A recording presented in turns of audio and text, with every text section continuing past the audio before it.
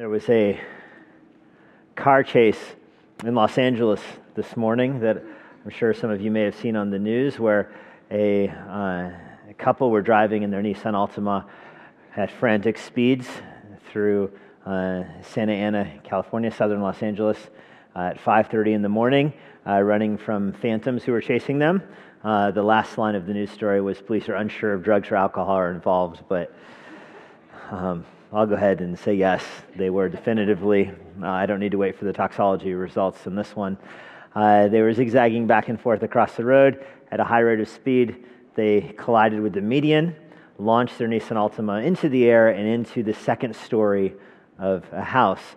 There are lots of pictures, and they survived. Nobody was seriously injured in this, which is phenomenal. When you see the pictures, don't look now. Put your phones away. I mean, come on. But at home tonight, you should see this picture. A car wedged into the second story of a house halfway through. And so I guess the good news is that the chase was over. The bad news is they're stuck in the second story of a house.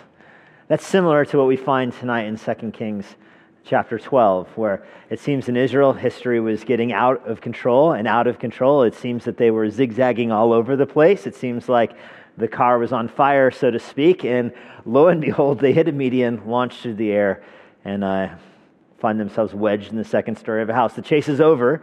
There was a wicked queen, if you remember, who was trying to eliminate all of David's line. She was trying to snuff out the whole line of David, wicked Queen Athaliah, and she failed.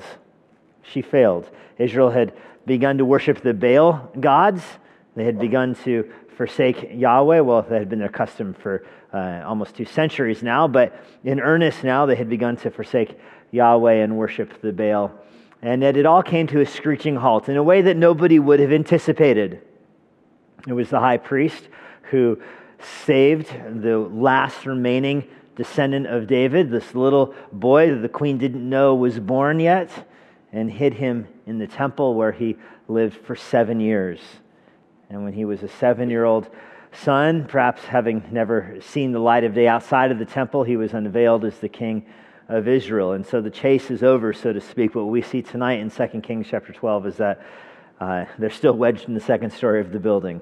All is not well at this point of the story. Now, as I mentioned, there's a lot packed up in this chapter, but I think one of the keys to this chapter, to kind of back into it a little bit, is to talk about giving, financially giving. And it's often a criticism of pastors that they can see the need to financially give to the church in any passage. But hey, it's in every passage, so what can I do?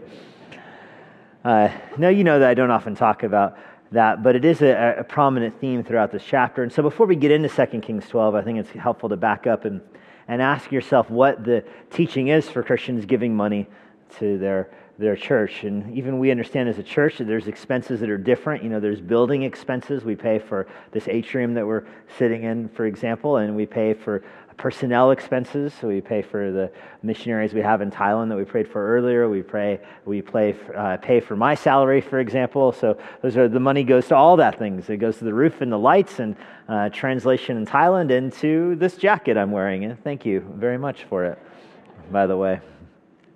That's the concept of giving to the church. And people often, it is a complicated concept, and so people often refer to it as tithing to the church, but that's not a line that is helpful, and you're going to see why it's not helpful tonight.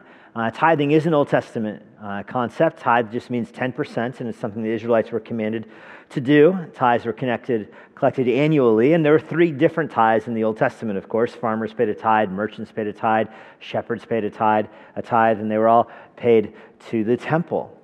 Israel was a theocracy. It was run by the priests. The royal class really ran the society. Of course, there was a king and there were laws, but the priests were in charge of interpreting those laws and bringing God's word to bear on the people. And so the priests were fed by the income given to the temple, and there were multiple tithes, and repeated in Deuteronomy 12, for example, Deuteronomy 14, Leviticus 27, and in Leviticus 27 expands it even to include your livestock. You have to give 1/10 of your livestock to the temple as well. And you could get out of the tithes in different ways by giving the firstborn, the firstborn of your livestock to the temple, or whatever, dedicating your firstborn to the temple and then getting him out of that service by purchasing him back. That was common practices in Israel. That's the tithing system. By the time of Jesus in the New Testament, tithes were people giving 10% of their income, and they gave 10% of everything. Income's kind of generic. Now you get a paycheck, and your wages can be docked. In the Israelite system, that's what they would have done, just kept 10% of your wages. But they tithed everything. You bought spices. You gave 10% of your spices to the temple. You of course tithed on your livestock and all of your income, and that's how the Israelites functioned in the New Testament. And it was not good. It was not good. And that's why we don't refer to giving in the church as tithing. We don't invite the ushers forward to receive the tithes. We invite them forward to receive the offering and the gifts, because tithing was very much an Old Testament concept. The Baker Bible Encyclopedia says this, quote, "Tithing is mentioned in the New Testament only critically." And that's a staggering line. The only mentions of tithing in the New Testament are critical. In other words, they're being rebuked for tithing. Jesus rebukes the Israelites for how they insisted on tithing. The fact was, the Pharisees of Jesus' day loved the tithe, and we're going to end our time in the Word this evening by looking at one of Jesus' rebukes to them for the tithe, by the way. But tithing, the Pharisees loved it because it was easy to enforce. It's easy to enforce. There's no heart issues involved with tithing. You look at how much money you received for your work, you give 10% of it to the temple, and you're done. Imagine how easy that would be if that was the church's approach to giving. And some churches have that approach, and where you I don't even know of some cults really, but where you bring a paycheck every year and they look at your paycheck and make sure that you are giving 10% that year. It's so easy to enforce. And the Pharisees loved it, of course, because they only had to give 10% also, and they were the recipients of it. They were giving it to themselves. So they won on both sides of this. But Jesus rebukes that because it doesn't deal with the heart.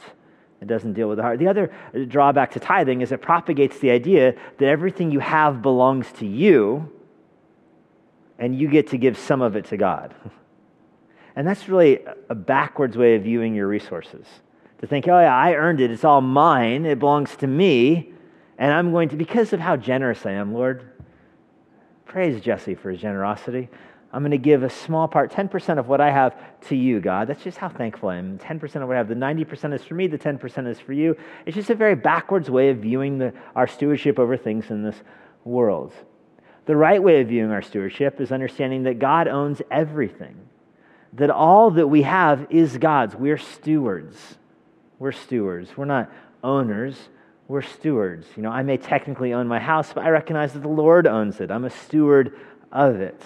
And that's the idea here, that God owns all that we have. And so we use it all for his work. Now, you don't obviously give all of your money to the church. That would be ridiculous. And then the church would have to pay for you. And then, because you'd be impoverished now. And that's a backward cycle. That's not the design of Scripture. Impoverish everybody and then, live off the rest. That's communism, not Christianity there. The design of the church is for you to recognize that that God owns everything, and he's made you a steward of it, and you're looking for strategic ways to invest it, strategic ways to get the Lord's work done on earth. And I hope the most strategic way you know of is the church. I hope that when you look at giving, you think, there's no place I'd rather put my money than in Emmanuel Bible Church, because what they do with it is expanding the kingdom of God. It's a good investment. I'm buying stock in eternity, so to speak, by giving to Emmanuel, and you reap the dividends in glory. That's the idea. But you also understand that not every church is equal. Not every church or every nonprofit organization uses its resources in the same way with the same effectiveness. So giving to one church might not reap the same kind of eternal rewards as another church. And that's going to be an important theme as we look at the text tonight. The New Testament, by the way, does command for Christians to give money. It doesn't lay out a tithe, but it tells you to give what the Lord lays on your heart. Give generously, give hilariously, give with a cheerful attitude. That's in 1 Corinthians 9, Galatians 6, 1 Timothy 5 commands you to give for your pastors. So those that are preaching the Word of God don't have to work a vocation outside of the church. That's the command in 1 Timothy 5, verse 18, and also I think Galatians 6. 1 Corinthians 16, verse 2 says that the offering should be taken weekly from the congregation for the purpose of the ministry of the church. And so that's the practice of just about every church in the world, including Emmanuel Bible Church. Somebody has asked me before, do pastors give? Do pastors tithe? And I love it when they ask it like that. Do pastors tithe? No, tithing's Old Testament. Better question, do pastors give to the church? And yes, we do, because we have the same motivation. the same motivation from our hearts is we want to use our resources to invest in eternity. And so we also give, and we give to the church. And so you could say, oh, it's just like the Pharisees who gave to themselves. Well, not really. Not really. Because of the generosity of the congregation, it's not like I'm paying my own salary or anything. When I'm giving to the church, I know it's being invested in missions and even in the building in which we all meet so we can do things like gather tonight. There's things that are being done for the kingdom that I want to be part of in that way. So in short, the concept of tithe belongs to Old Testament Israel and the theocracy that died with it. But even that's not fair. And this is why the point of this whole long introduction here is that when you get to 2 Kings 12, what you're going to see here is that the idea of tithing in the Old Testament had the same flaws it does now. And that giving 10% of your money to priests that aren't doing anything with it does not advance God's kingdom, does not earn you an eternal reward, even in the Old Testament. They saw through this in the Old Testament. And that's where we jump in tonight in chapter 12, verse 1. In the 7th year of Jehu, Jehoash began to reign. Jehoash was the boy that had been squirreled away in the temple, and he was revealed when he was 7 years old. His mother's name was Zibiah of Beersheba, and Jehoash did what was right in the eyes of Yahweh. One of the few kings who gets this commendation all of his days, because Jehoiada the priest instructed him. Now, a little word on the ESV translation here. I think that it has a comma in a bad place here. If you're reading the New American Standard, I think you see this in the NIV, you see it in a more natural way here. It says that Jehoash did right in the eyes of the Lord all the days of his life that Jehoiada the priest instructed him. So the comma kind of messes up the flow there. The idea is that as long as Jehoiada was alive, the king did right. The implication, which we'll find at the end of the evening, is that when Jehoiada the priest is removed, the king does poorly. Nevertheless, verse 3, the high places were not taken away, and I think that's connected to when the priest is removed. The people continued to sacrifice and make offerings on the high places. And if you remember, the high places were idolatry of convenience.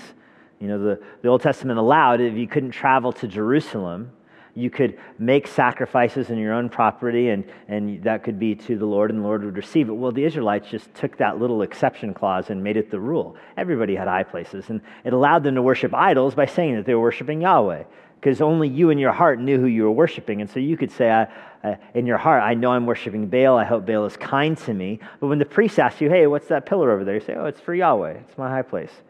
Now, there should be none of this going on in Jerusalem, which is where this is taking place, because the temple's in Jerusalem. I mean, are you kidding me? You can walk across the city in an hour, and yet there were those that had the high places there because they didn't want to go worship at Yahweh's temple. That's the background here. We're still dealing with the chase here. But Jehoash said to the priests, all of the holy things that are brought into the house of Yahweh, the money for which each man is assessed, the money from the assessment of persons, the money of a man's heart prompts him to bring into the house of Yahweh, let the priest take each from his donor, and let them repair the house whenever any need of repairs is discovered. So here's the king who says this. Now this king, this is a long time after he's been king. He's not the 7-year-old boy anymore. He's probably in his mid-20s when he declares this. And he tells the priest, listen, here's the rule. The money that comes in, the money that's given to you from these three sources. He doesn't say all the tithes, because there's more money coming into the temple than just the tithes. He says there's three categories of gifts given to you that I want you to use to fix the temple. By Joash's life here, the temple would be 150 years old. That's old. I mean, we replaced the carpet in our worship center after 30 years. Is how long it was. Imagine a 150-year-old temple. Before there were building inspectors, practically like the Garden of Eden. Before there were fire codes. Before there was construction rules, they built this massive temple. Now, of course, it was designed by the Lord, so I don't think it was shabby construction going on. Nevertheless, 150 years have gone by. And so this boy king, and by the way, remember where this king was raised? In the temple. So he's aware of, I mean, if there are plumbing issues, he'd know about it, okay? That's what I'm saying. Like he's aware of where the holes in the wall are. And so he tells the priests, listen, 3 categories of money. When it comes in, use it to fix the temple. Now, these 3 categories, you're not going to be quizzing this later, but I find it interesting. In the Old Testament, there's a census that whenever you take it, everybody in the land has to give half of a shekel. It's a very nominal gift. It's for all the men who are of fighting military age. It's described in Exodus 30. Every time a census is taken, you have to give. That's the point of it. That keeps kings from taking censuses for ungodly reasons, like their pride, like David does at the end of 2 Samuel. And it provokes an actual godly stewardship. And how do they count? Not by 1, 2, 3, 4, 5, 6, 7, 8, 9, 10, but by the money that comes in. And so if a king were to declare a census, it would be a massive influx of money, which apparently Jehoash does. And he wants that money directed towards the temple. There's a second category, money from those who vowed something for the temple, but decided to cash out their vow, who said, Lord, I'll give you, if you bless me with a new cow, I'll dedicate it to you. Well, sometimes the cow is born, and sometimes the farmer says, second thought, I want to keep the cow. Well, the Old Testament has a provision for that. You would give money to the temple in exchange for the cow. And the third category is the voluntary gifts. I love the way that it says it. Whatever each man, in the middle of verse 4, what each man's heart prompts him to bring to Yahweh's house. And that, by the way, is the exact model for the New Testament. That's why I don't like the artificial divide between the Old Testament was this way giving and New Testament is this way. Here you get a window into the transcendent principle here. That if your Lord lays something on your heart to give to his work, give it. Even in the era of tithing, you should give generously and with a sacrificial attitude and not reluctantly. The Lord doesn't need your money, remember. You're not giving because the Lord is begging. You're giving because you want to partner with what he's doing. And so here Jehoash says, hey, if people give money because they want to work with the temple, take it from them and use it on the temple. That's the design here. But this doesn't quite come to fruition. He says this should happen. Any repairs should be discovered. Do it, verse 5. But verse 6, by the 23rd year of King Jehoash, so now he's 30 years old. He's been reigning for 23. The priests had made no repairs on the house. So you picture the king, perhaps on his 30th birthday, walking through the place, and he still sees the same old holes there, the same old leaks, the same old mildew, the same old corruption, cracks in the wall. And he's asking, what's going on? This door it hasn't closed in 30 years. What's going on here? All the money has been coming in. Where's the work happening? So he summons the priest. Remember, this is the priest that raised him. This is the priest that rescued him. Verse 7, King Jehoash summoned Jehodiah, the priest, and the other priests, and said, why are you not repairing the house? Speak for yourselves. Why aren't you making the repairs? That's a good question. Why weren't they making the repairs? There's no answer given. The king doesn't actually wait for an answer. He just gives his own solution, but they don't have an answer. And in the high priest's defense, the high priest is at this point probably 120 years old. He dies at 130. We find out that in 2 Chronicles. He's probably 120 years old. In other words, perhaps definitive, forward-thinking leadership and action is not coming from him. He's 120 years old. Okay? Maybe he thinks he is moving fast. I don't know. But nothing's happening. And the other priests, perhaps they don't want to cross him. Maybe there's indecision going on. Maybe they have it's not a financial issue. They have the money. It's not an embezzling issue. He's not driving around in a new chariot here. There's a hole in the temple wall, but I got a sweet house. That's not what's happening. He's not doing anything with it. He's piling the money up, and he's just carrying on with his life. He doesn't see the urgency. He's not being decisive. So the king is decisive. He says, therefore, take no more money from your donors, but hand it over for the repair of the house. In other words, stop taking money from people that want to give it to the building funds. Instead, use what you have in the building fund and fix the building. When you fixed it, then you can come back and ask your donors again, but shut off your donors. So the priests agreed that they should take no more money from the people and that they should not repair the house. The priests excused themselves from this project. They don't want to be involved in it because they've been the ones that haven't been doing it. And perhaps they don't want to do it because there's a fear of like a conflict of interest. This is the problem with churches that used to have parsonages. Emmanuel doesn't do parsonages, but churches used to give their pastors parsonages, and the parsonages would get run down, and how are they supposed to get fixed? So people would give money to the church, and the church would give money to the pastor, but now who's giving money to the pastor? It's kind of himself who says, yeah, I really need a new bathroom, and it causes problems in the church. Like, we gave money to the church, and you're renovating your kitchen over there. Yeah, but the kitchen's 150 years old. The Pilgrims founded this church. That was probably what was going on here, where the priests had accumulated the money, but they weren't willing to spend it on the place where many of them lived, where they ate in the temple. There was lodging for them on the outsides of the temple. So they didn't want to do it. So they just gave over the project to the king and says, you do this. You take over, king.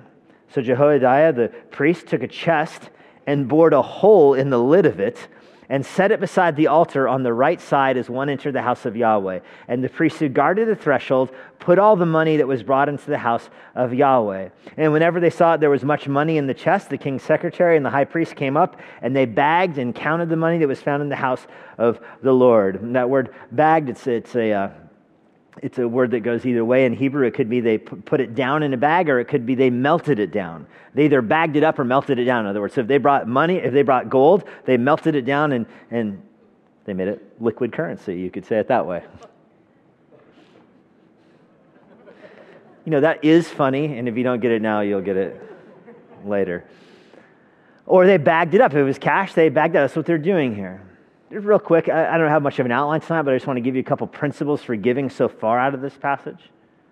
I think it is right that you give what is laid on your heart, that the Lord should direct you in your giving by you looking at your resources and asking, Lord, what should I be doing with this? What should I be giving to the church? What should I be giving to the work of the ministry? That's the model that they followed here, and I think it's presented in a favorable light. I know it's narrative, and you can't do everything that's done in narrative, of course, but it seems like it's presented in a favorable light. You should give to funds that are overseen by, I think, decisive leadership. That's the point in verse 7 and 8, where the high priest realizes, look, we're not exercising good leadership over this money.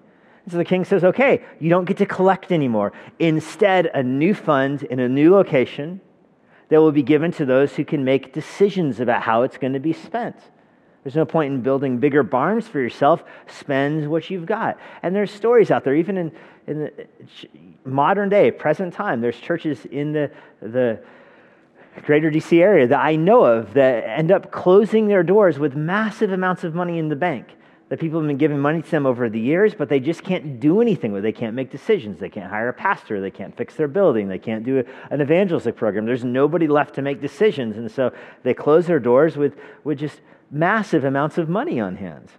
And sometimes you look at those churches and I think, could I ring the doorbell and ask? I mean, what are you doing with it? And usually, by the way, they when they close the doors, they usually do give the money to other churches. But I think that is a good biblical principle. Give what's placed in your heart first, and second, give to things that are overseen by decisive leadership. And thirdly, give where there's accountability, and that's what you see in verse 9. The priests are not responsible for spending the money, but notice the accountability they have in counting it. The priests who guarded the threshold, verse 9, they put all the money that was brought into the house of the Lord. And whenever they saw it, they would bag it. Then in verse 10, they would count it in the presence of the secretary of the king. So there's this exchange there. The high priest, his staff, and the king, his staff, they have the exchange. They count the money in front of each other. It's not, oh, here's the offering handed off. It's the person counts it, and the king's secretary looks, and he counts it, and they agree that that's the amount that's given. And now the king's staff takes it away. By the way, we don't live in a world with a temple, so you might be missing one of the most significant elements of the story in your mind right now, is that the king had nothing to do with the temple until this point of history. It was lo tov. It was bad news for the king to go into the temple and make religious proclamations. That was something that was for the priest to do. David was not even allowed to build the temple, if you remember. I mean, there was a separation of powers, you could say it this way. But here, with the return of the Davidic line to Israel, there's some leadership happening here, and the new king wants to fix the temple. And so that distinction there is being eroded, and the king is asserting himself in the matters of the temple out of necessity. I don't think he was wrong to do this, but just notice the significance of what's happening here. The king is taking control of how the temple is going to be managed. Well, that's the accountability up to the point the money gets into the king's hands. Now look what happens to it in verse 11. Then they would give the money that was weighed out into the hands of the workmen who had oversight of the house of Yahweh. And they paid it out to the carpenters and the builders who worked in the house of Yahweh, and to the masons and the stone cutters, as well as to buy timber, and they quarried stone for making repairs to the house of Yahweh, and for any outlay of the repairs of his house. But they were not made for the house of Yahweh basins of silver, or snuffers, or bowls, or trumpets, or any vessels of gold, or any silver from the money that was brought into Yahweh's house, because it was given to the workmen for repairing the house of Yahweh with it. Jesse translation here, they did not spend this money on things for the priests. It only went to the material costs of the temple, not for the items in it. Not for the items in it. You could call it a capital asset replacement fund. That's what was going on here. And you didn't get to use it to buy, pastors didn't buy books with this. The priests didn't have books. They were more butchers. They didn't get to buy tools for their sacrifices. It was used only as kind of capital asset replacement here, as the carpenters and the masons were working. Verse 15, they did not ask for an accounting from the men in whose hands they delivered the money to pay out the workmen, for they all dealt honestly. The money from the guilt offerings and the money from the sin offerings was not brought into the house of Yahweh. It belonged to the priest. So the priests are not homeless here. Don't shed a tear for the priests. They're still getting their income from the guilt offerings and the sin offerings, but it's those extra volitional offerings that are being brought in to be used for the temple. Earlier, I just rattled off 3 principles for the givers, that you give what's placed in your heart, and you give to money or to programs overseen by decisive leadership that's counted with accountability. Here's a couple principles for the spender, for those that are spending the Lord's money, to spend quickly, to spend the money quickly. And by quickly, I don't mean in an unwise way or hastily, but I mean don't build bigger barns for yourself. Spend it as it's coming in. Advance the kingdom of God. Use money for missions on missions. Use money for the building on the building, but spend it as it comes in, because you're trusting. The reason, if you're in the business world, you might stumble over this, but the reason it's so important in the church world is, what's the motivation for squirreling away money given to a church? What happens if giving declines next year? What happens if giving falls off next year? Then who will fund the pastor's salaries? It really comes from a heart of doubt, not from a heart of faith. And that's why I think it is a biblical model that you collect money every week and it funds what the church is doing and you spend it on it. And you trust each other to do the work would be the second principle for the spender. You trust each other for the work. I don't have to go through Tom Joyce's, just pick the person I'm looking at right now, I don't have to go through his budget to make sure he's spending all of his money in it with accountability. I know there's elders in that ministry that do that, and I can trust their work. And that's the way a healthy church functions, is the elders. It's not one person doing whatever they want to. It's elders overseeing each ministry with integrity that trust each other. And that's what you see here. What an interesting phrase. When the priest collected the money, the king and the priest counted it together. But when the king spent the money, when his people spent the money, and the masons and the carpenters, they didn't give an accounting for it because they were working as much as they could. And you just trusted them. How do you count up the nails? Do you stop and count the nails? It's like you make the person in the bookstore count the pennies in their drawer. I hope we don't do that, by the way, but count the pennies in their drawer. What, did Cheryl take an extra penny? I mean, you're kidding me? You trust each other with the work. And then you continue to feed the priests, verse 16. That's an important point for me. Continue to feed the priests, okay? They continued to feed the priests. They didn't say, hey, you had your chance, homeless now. Homeless, because you couldn't get the building program off the ground. No, decisive people take over the building program, but continue to feed the priests. That's the model here. And again, it's not a one-to-one correlation in the Old Testament to the New Testament. It's not like everything that's done here should be done in the church, but I do think those 6 principles do apply in church giving. And like I said earlier, I think Emmanuel does an exceptional job at this. This is not critical of our church at all. We do an exceptional job with all of these things. You are an extremely generous congregation, and we have elders that are very godly and gifted, specifically in the area of finances. And so I like preaching to people that are doing this well. It's harder in the context where it's not being done well. So that seems like all is well, right? The chase is over. The car is at rest. Everything is happy here, right? Until you realize your car is still wedged in the second floor of a building. It's still hanging out the side of the building. And that's what we see next. You think, oh, this is so good. David's line is back in control. David's temple is being rebuilt. I mean, this is the golden age, you would think. The king was raised in the temple. This is the Awana memory verse guy. He's done it all. And he's in charge, and he's doing everything right, and he's a godly guy, and all is well. But not for long. At that time, Hazael, verse 17, king of Syria, went up and fought against Gath and took it. But when Hazael, remember that's up in Israel, and Hazael is always after Israel. Israel and Syria are arch nemesis. They've been fighting forever. That's Naaman, the leper, and Elisha's miracles and all that. That was up in Israel with the war with Syria. But when Hazael set his face to go into Jerusalem, the king has had such success against Israel that he now turns to attack Jerusalem. Jehoash, king of Judah, prayed to the Lord and put his faith in the Lord and trusted him for protection. No. It doesn't say that, tragically. Jehoash, king of Judah, took all the sacred gifts that Jehoshaphat and Jehoram and Ahaziah, his fathers, the kings of Judah, had dedicated. In other words, the treasures in the temple for 3 generations of kings. He took them all, along with all the gold that was found in the treasuries of the house of Yahweh, meaning the box that the high priest bored the hole in earlier. He took all that treasure, and he sent those to Hazael, king of Syria. Hazael went away from Jerusalem. Notice that it took, and I made it a long explanation. It took 16 verses with a long, rambling explanation for the temple to be rebuilt. And it took 2 verses for it to be stripped.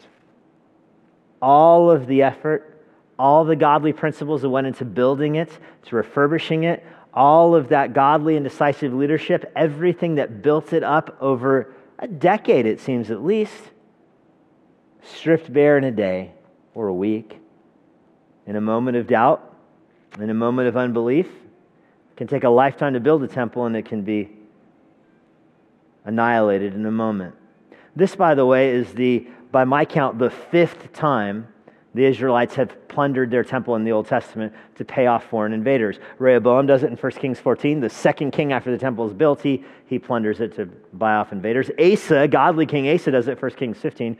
Joash does it here. Ahaz does it in 2 Kings 16. Hezekiah does it in 2 Kings 18, and that's the one where he gets rebuked by the prophet Isaiah, and he's going to die because of it.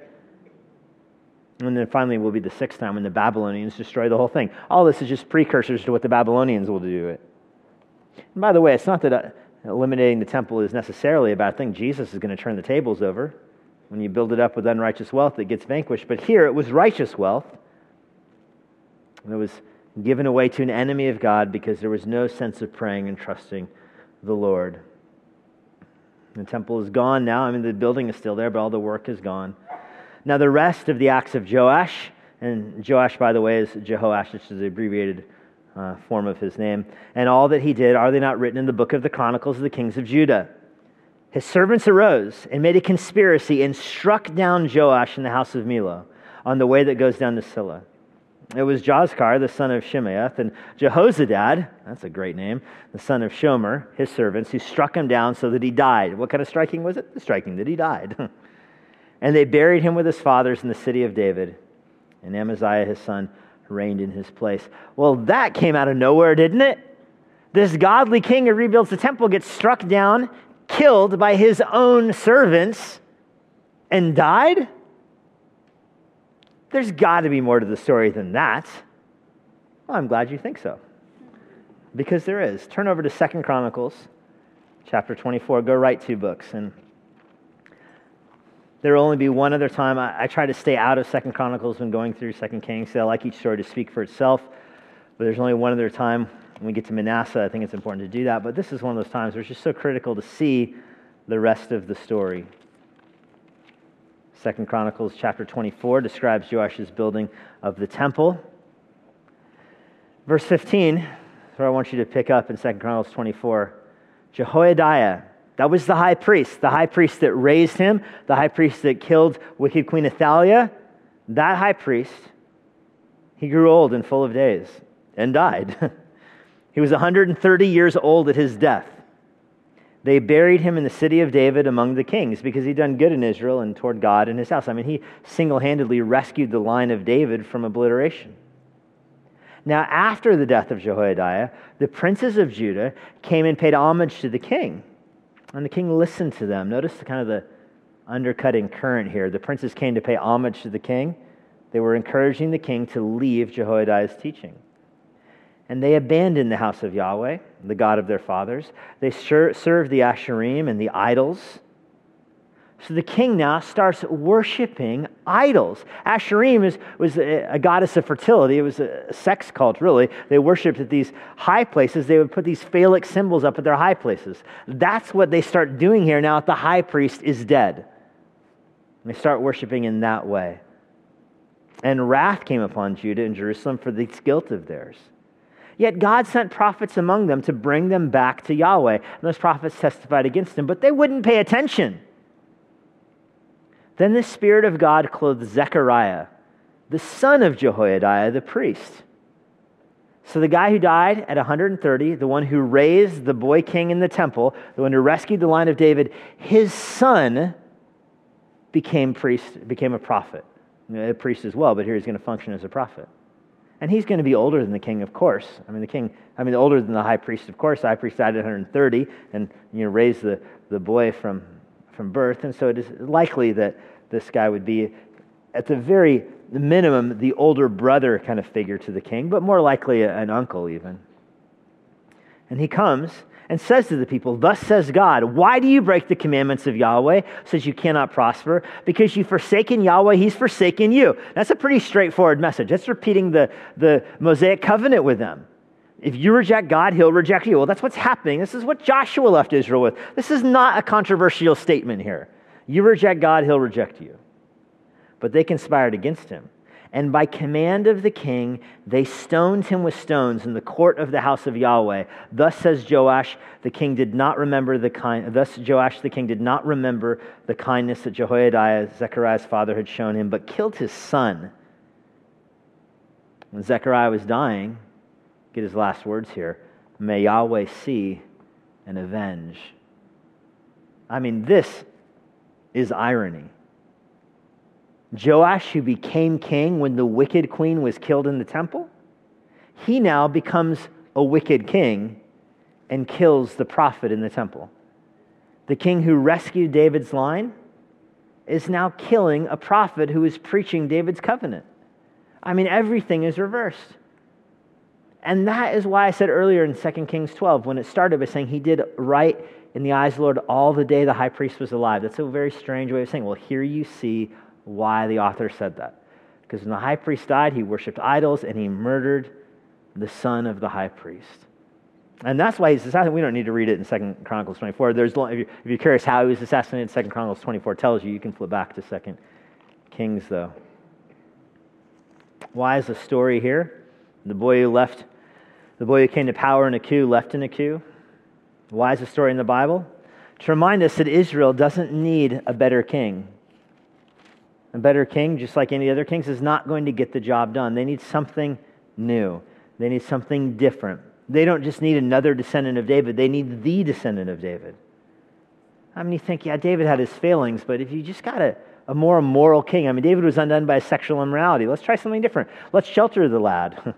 Let's raise the lad in the temple. That'll be a better king. No, that doesn't work. And parents understand this. You, of course, have a godly desire to shelter your kids from the evil in the world. I do of my kids.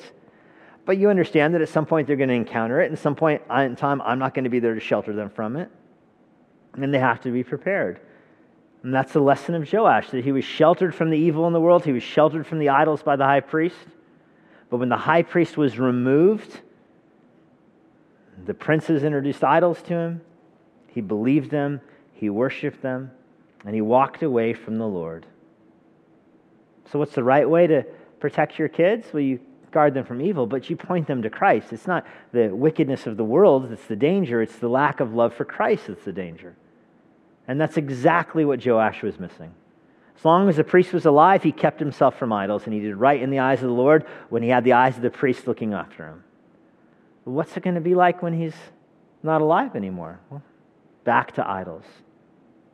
Back to idols. I was recently at a church in Tamale, northern Ghana. I flew in from Accra, kind of a very rural place. You're flying over huts and everything on your way into this airport there. They have a really big runway, surprisingly big runway. They use it for the Ghanaian Air Force. It kind of stands out in this small village there. And at the end of the runway, there is a kind of a, Spanish you call it like a mesa, but like a cliff kind of, like a 40 or 50 foot drop off. It's, down to awash below. And as you're circling the airport, you can't help but notice out the window of your airplane that there is an identical airplane to the one you're flying in the ravine.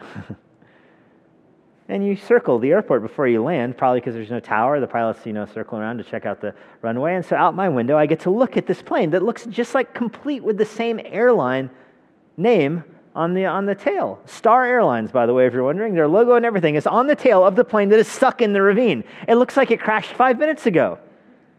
And so we circle around, and we land without incident. And I think, that's weird. We get back on the plane to leave. And it's kind of an empty flight out of Tamale, and the flight attendant's sitting next to me, and I point out to her the plane from the window. She's like, "Oh yeah, that plane crashed like 5 years ago." "Oh really? Don't they want to clean it up, or like, did you tow it somewhere, or what are you doing?" She's like, "No, it's totaled. We're not going to do anything with it. I think we already got the seats out of it, and the rest is good junk. So you just leave it there forever." She's like, "Yeah." And she looked at me like, "Do you have a better idea what to do with it?" And which made me think, like, I actually don't have a better idea of what to do with it, really. And I mean, I can't put it in my checked luggage. It's an airplane. And so I was like, well, should you at least paint over the name of the airline on the tail? It might be more helpful to your customers if they didn't see that it was your airline that crashed. And she's like, well, we thought about that. But we like the fact that it sobers up the pilots when they're entering in. And I don't think she meant that like by alcohol. I think she meant that, I mean, the way I took it was not a joke about alcohol. The way I took it was a comment about the pilots, before they land at this airport, will circle around a plane that one of their friends was flying 5 years ago and crashed right here. And that has a way of making your thinking get into focus, I think. When I heard that, I suddenly thought, all right, I'm happy with the plane there then. Leave it there another generation. If you go to Tamale, you'll see the plane there, I bet. The story is functioning like that in the book of 2 Kings. I mean, can't this be cleaned up? Can't you take this out of Israel's history? This is the line of David we're talking about here, where a king who did what was right in the eyes of Yahweh, not some wicked guy, a guy who did what was right in the eyes of Yahweh, who murdered the son of the man who raised him for rebuking him for worshiping an idol. But no, it's here in the book of 2 Kings to remind you, to sober you up, that this is the fate that awaits those who don't put their trust in Christ. Shelter yourself from evil, run from evil, that's good, but it's not sufficient. Give money to the church, that's good, but it's not sufficient. Be the chairman of the building campaign, that's also good. We're taking applications. But it's not sufficient. It's not sufficient. Turn over to close to Luke chapter 11. Luke chapter 11. This is the passage where Jesus speaks of these events. It was right after the Pharisees accused him of having a devil in him, which is ironic coming from the Pharisees. And Jesus says, how can I have the devil? I'm binding the devil. Are you kidding me? This is Luke 11, verse 19. If I cast out demons by Beelzebul, by whom do your sons cast them out? Therefore, they'll be your judges. And in verse 23, whoever's not with me is against me. Whoever does not gather with me scatters. And he talks about in verse 24 down through 26 that the Pharisees, they might be able to cast demons out of people, but the demons just come back with 7 of their friends. You make the guy worse off than when you found him. That's what false religion does to people. That's what the tithes of the Pharisees do. People give money to the Pharisees thinking that it makes them godlier. It doesn't make them godlier. It makes them twice as sons of hell.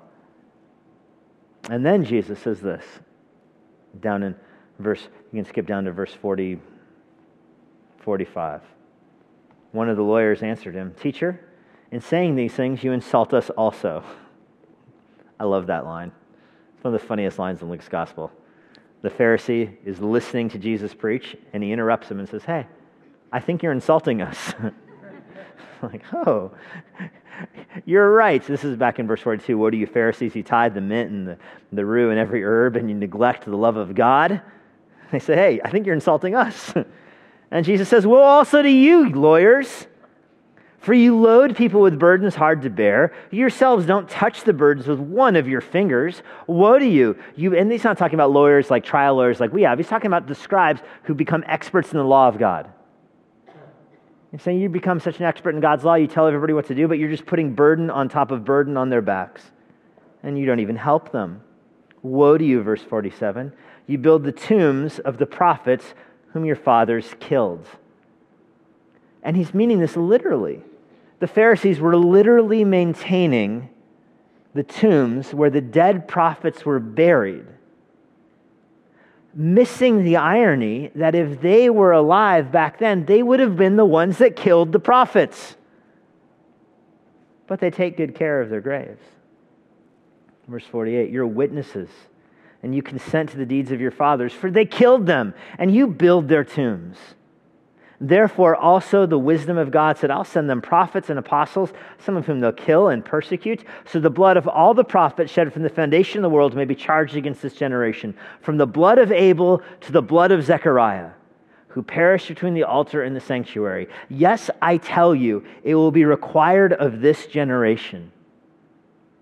Abel, the first prophet, you could call him that, killed in the Old Testament. Cain's brother, who presented the sacrifice to God, convicted his brother through his own obedience, and was murdered for it.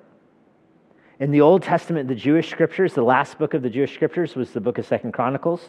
The books are not in the same order. They have the same books we do, but not in the same order. Their Old Testament closed with 2 Chronicles. The last martyr in 2 Chronicles is Zechariah, who we just read about.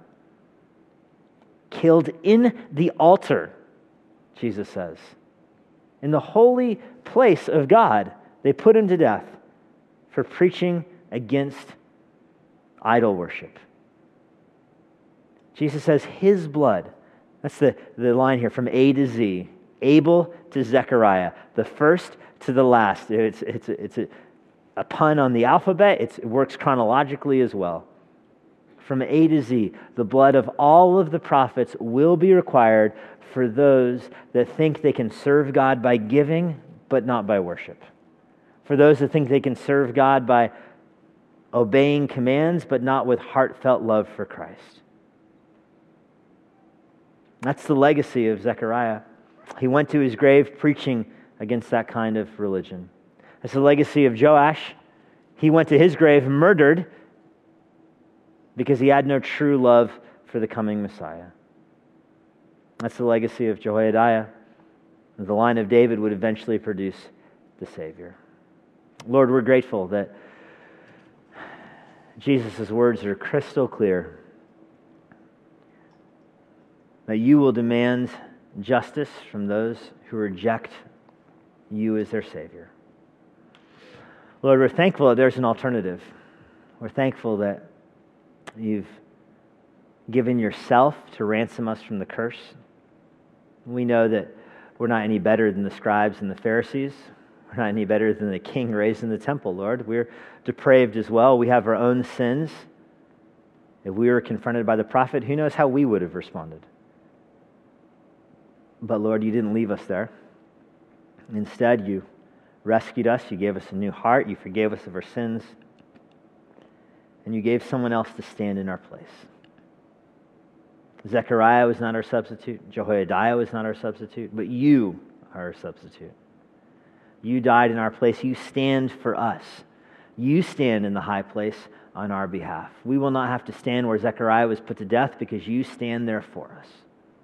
You've borne the consequences for our sin. When you rebuked the Pharisees, saying the blood of Zechariah would be demanded of them, we know it's demanded of us as well, but you paid it. Your blood, as Paul says, speaks a better word than the blood of Abel. We're thankful that your blood forgives. Abel's blood cried out from the ground for justice and vengeance. Zechariah's last words were a prayer that you would see and avenge his blood. And yet our prayer to you is that your blood would be stronger than their blood. Your blood would forgive us of our sins. It would not cry out for vengeance, but it would cry out for forgiveness. Abel's blood cried out to the ground. Zechariah's blood cried out from the altar. Your blood cries out from the cross, Father, forgive them. What a joy it is to have blood that speaks a better word than the blood of Abel and Zechariah. Thank you for no longer counting their deaths against us, although we would deserve it. but instead giving us life through the resurrection of your Son. It's in his name we pray. Amen. You have been listening to Emmanuel with Pastor Jesse Johnson. You can find more resources like this at ibcva.com. Here is a parting word from Pastor Jesse. If you have any questions about what you heard today, or if you want to learn more about what it means to follow Christ, please visit our church website, ibcva.com. If you're not a member of a local church and you live in the Washington, D.C. area, we'd love to have you worship with us here at Emmanuel. We're located in Northern Virginia, and for more information about when and where we worship, check out our church website.